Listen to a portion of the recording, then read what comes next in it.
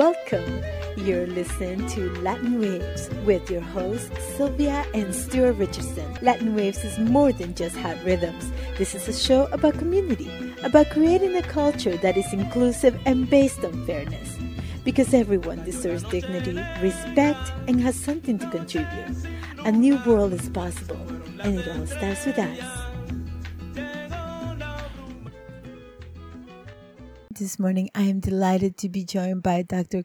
David Kirkland. He's the author of A Surge Past Silence, The Literacy of Young Black Men. His accolades go way beyond his role in education as someone who really inspires us to think as educators of transformation. Transformation, the ways our students learn, the ways they engage with learning, but also to think of ourselves as educators, as anti-racists, as people who are activists in our own right for social justice. Most importantly, I respect your work as an academic who is also actively engaging in transforming our society from the ways that we think about our world, from the ways that we think about what is possible, from the ways that we have been domesticated to think certain things are impossible, like equity, like, humanity being part of our students' education. So I want to engage you and perhaps entreat you to tell a story, paint a picture of how do we create a system that allows us to learn and be humanized by it, not dehumanized. In many ways, I think when we go to school, that's our first lesson in stay still, don't move, becoming this automatic robots. We just do as we're told.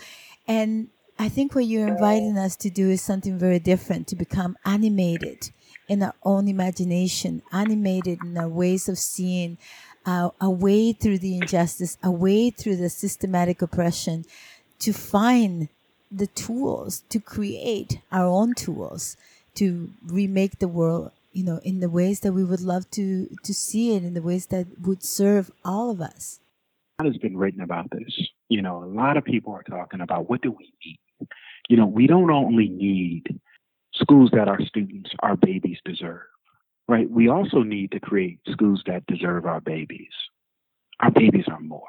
And the question is, how do you do it, right? So I would, to people who are listening to this, and you're really interested in, kind of like reimagining schooling and education, life, and the situation and the environments of, people who have found themselves vulnerable, people who are vulnerable because of systemic oppression, and the other forces of dehumanization that wants to rob us of life instead of give us more life.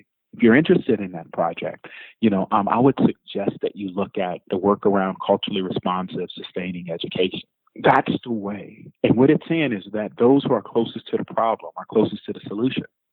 That those who are most implicated by a system should be integral, should be part of its design. That we have to build our own. That education systems for our babies should be built by our hands, designed by us.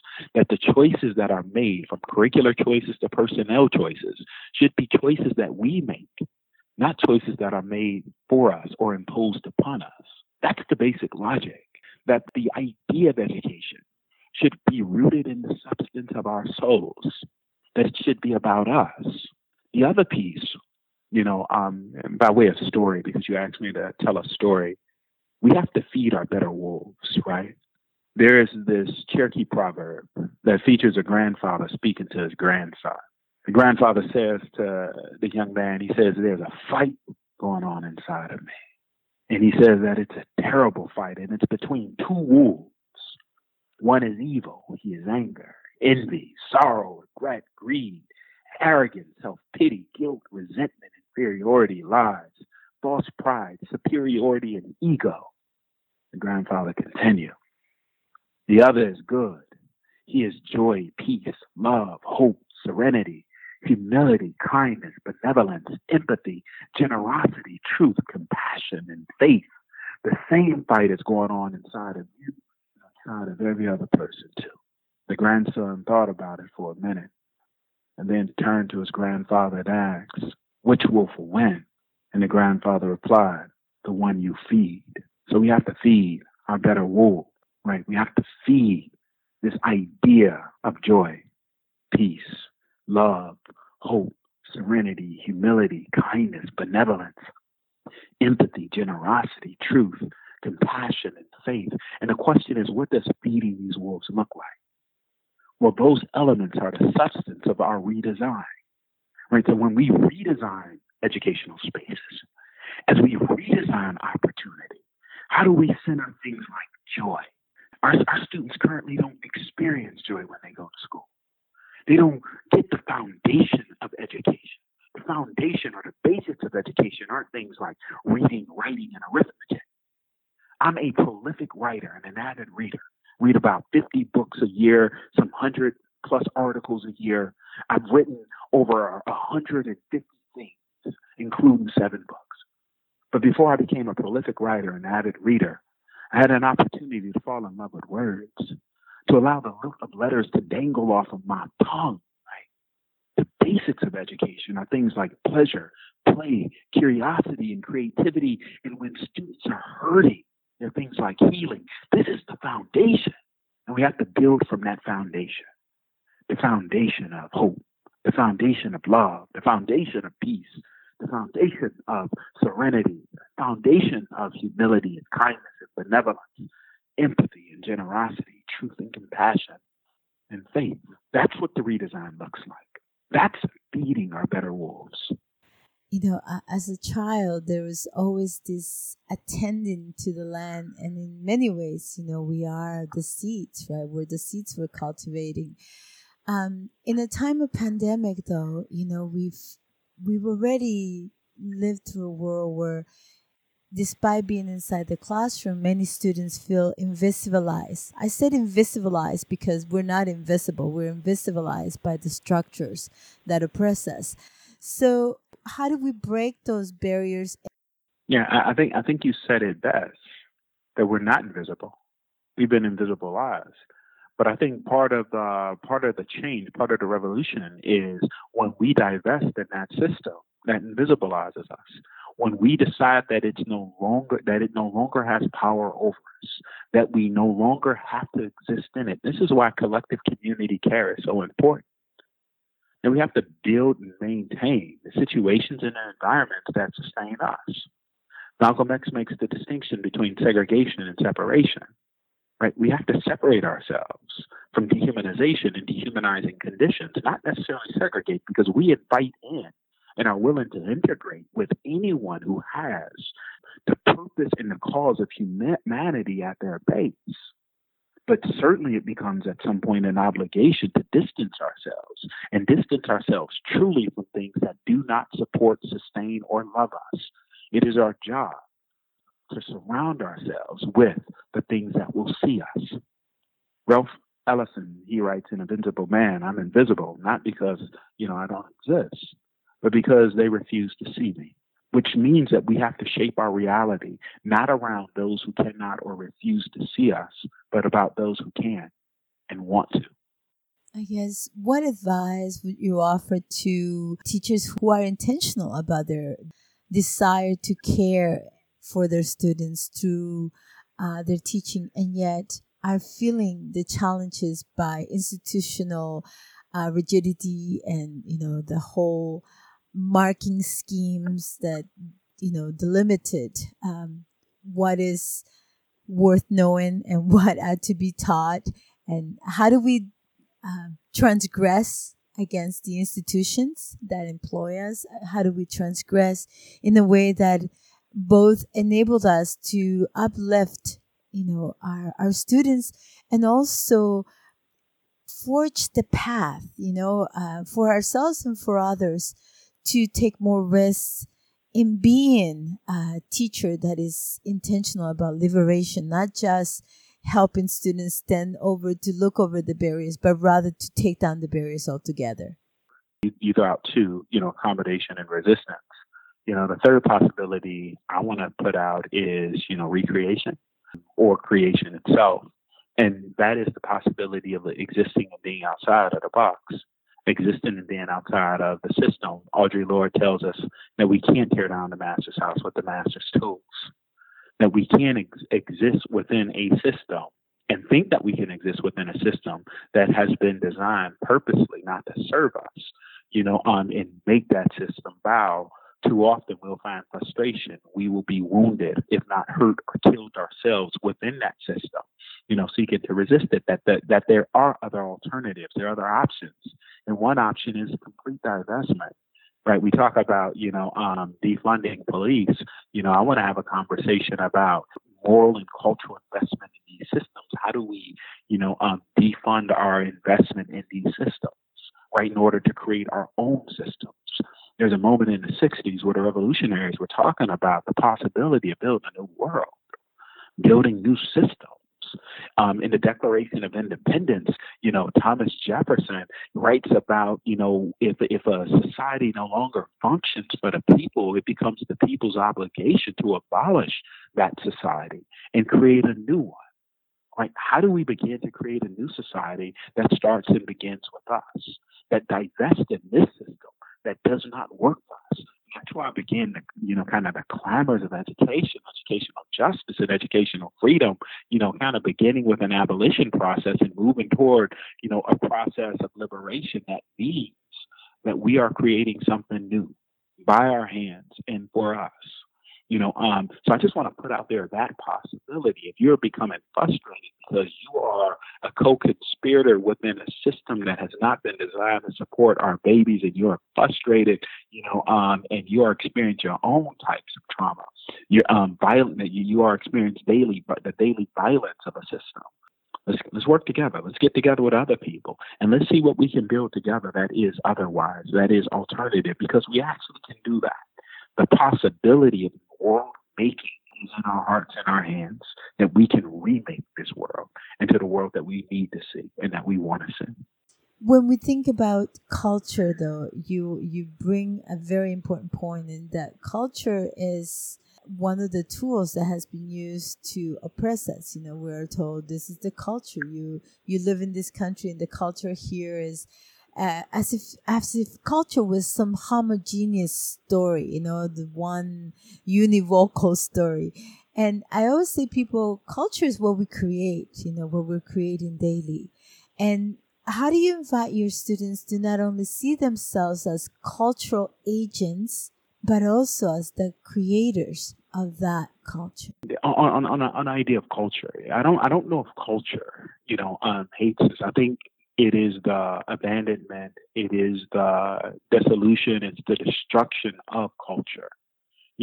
That's violent. I think that's what we see in the United States, especially when we try to force down a single story.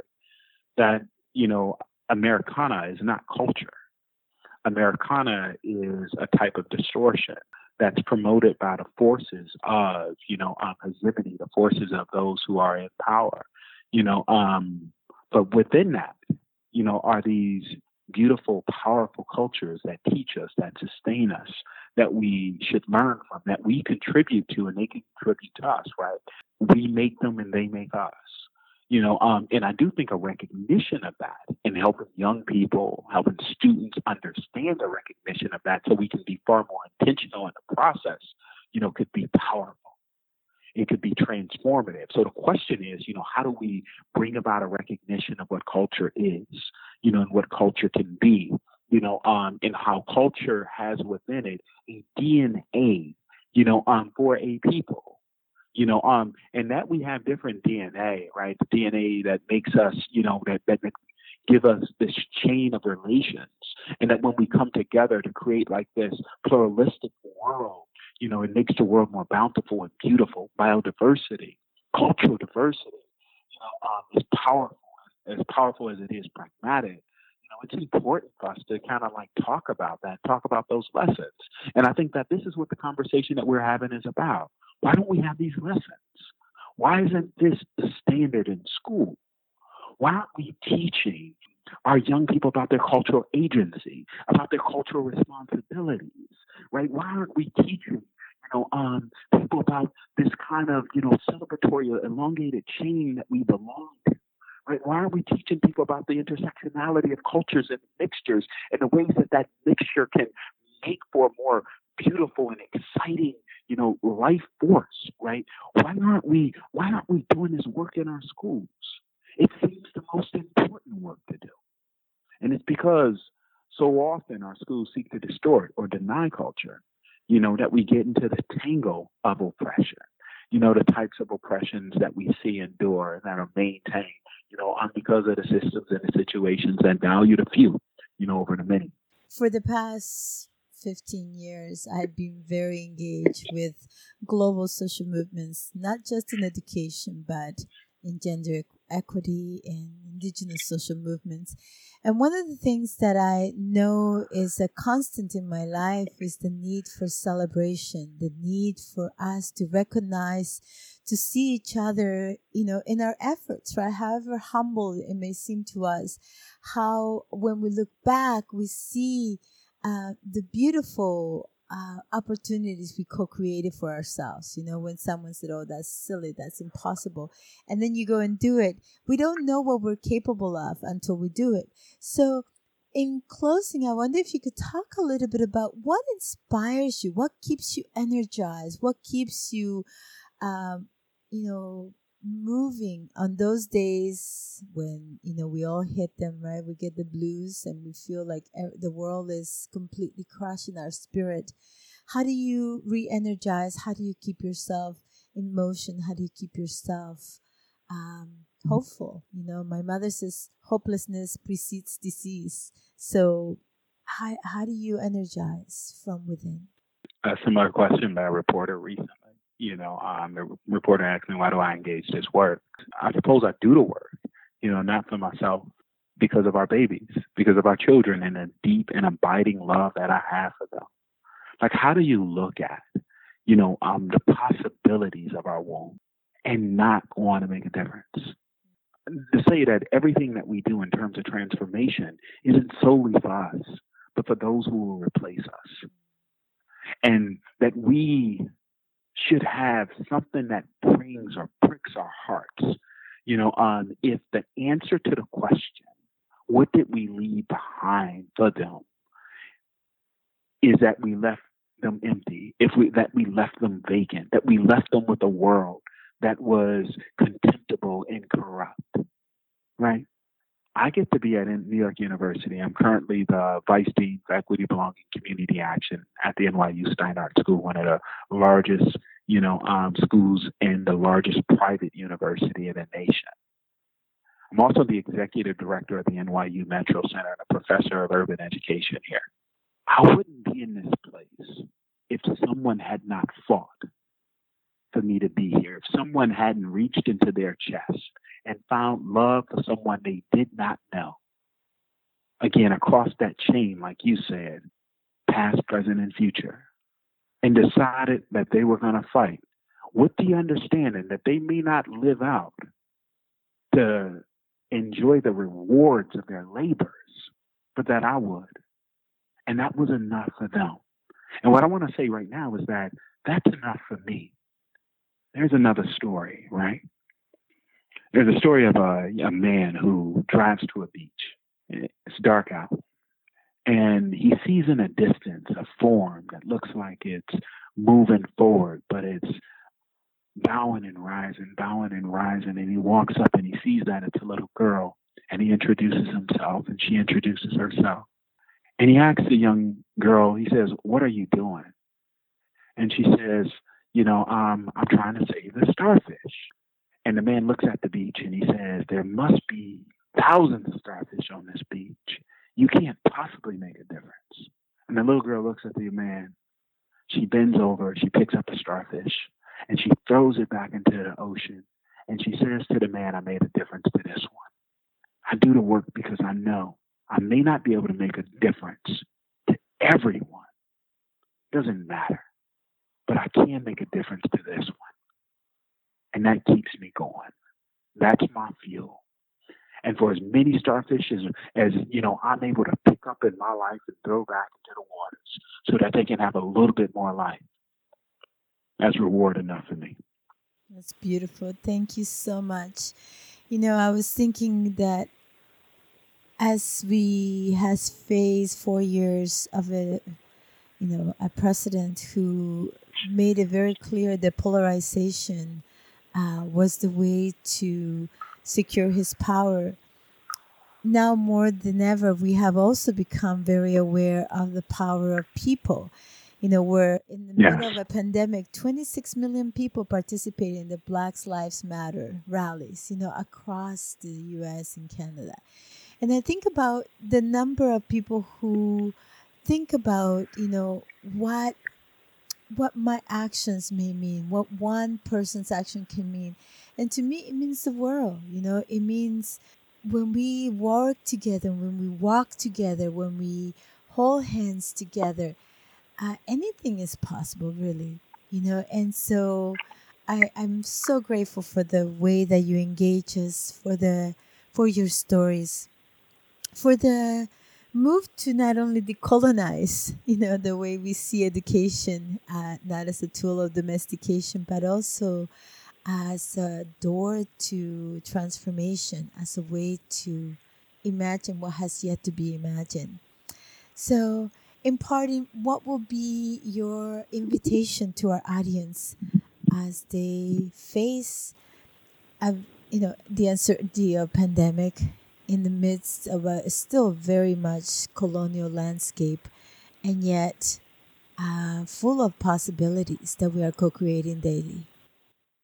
I would be remiss not to talk about COVID in this moment, especially COVID when it comes to vulnerable communities and vaccination when it comes to vulnerable communities here in New York City. Of the eligible vaccination population, which are people 65 and older and healthcare workers primarily, 77% are white, and the vaccination rate is about 78% white.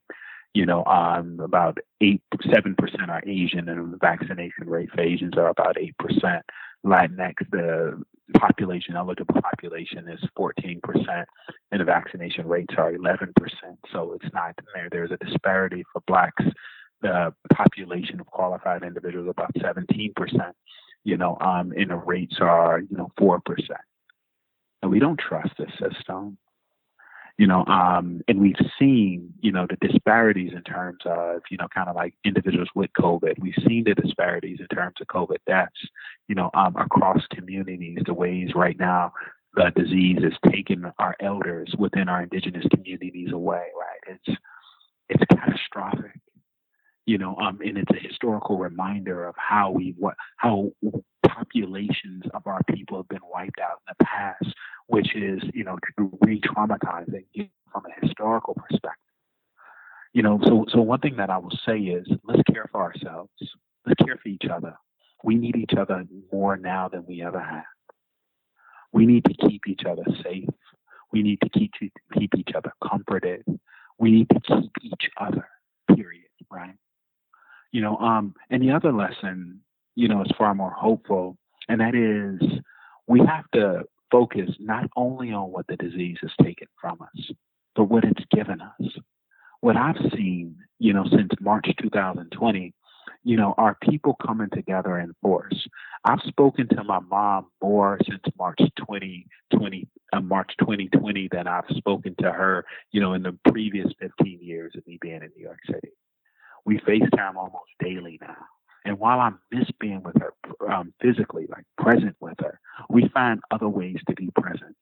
I know more about her now, and that kind of treasure of, just trying to think about who and what we can be to each other, that we can reimagine life, that we can, figure things out together. To me, it's just monumental. It's important. And then the other thing is just knowing that we have each other. Like, let somebody know that they have you, and be open to the possibility that somebody else, has you, right? So you have somebody else, and they have you. And I think that gift, that gift of grace, will go a long way.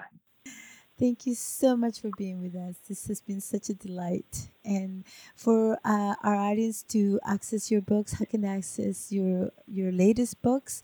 And I would recommend all of them, but how would they reach you? How can they access you? Yeah, any type of digital bookstore online, Amazon. You can access all of my content on Amazon. But also, if you want to follow the movement, follow us at NYU Metro Center. So if you Google NYU Metro Center, we're the first link that comes up, and we make available free resources, for our community. And it's about the things that I was talking about today. So please, reach out, and share. And you can also contact me via email, DAVIDEKIRKLAND @gmail. So it's davidekirkland@gmail.com. Thank you again for being with us today. Thank you, Sylvia. We've come to the end of our show, Latin Waves. Latin Waves is an internationally syndicated weekly program made available through campus and community stations and available out to the world at www.latinwavesmedia.com. Visit Latin Waves Media to hear previous shows, to access resources, or support our efforts towards social change via community project engagement. Thank you and bye for now.